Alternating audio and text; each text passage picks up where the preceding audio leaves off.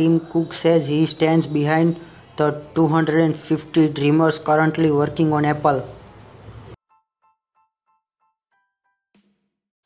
Apple will likely to unveil the new iPhone on September 12th.